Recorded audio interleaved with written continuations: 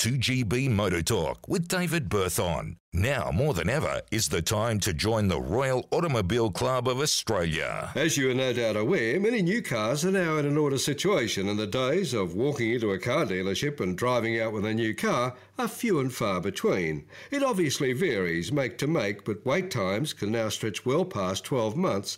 Hyundai is the latest to suffer component delays for many models, pushing delivery times past the 6-month mark. Volkswagen, another manufacturer with extensive delays, particularly for its popular Tiguan SUV, so too Toyota with its RAV4.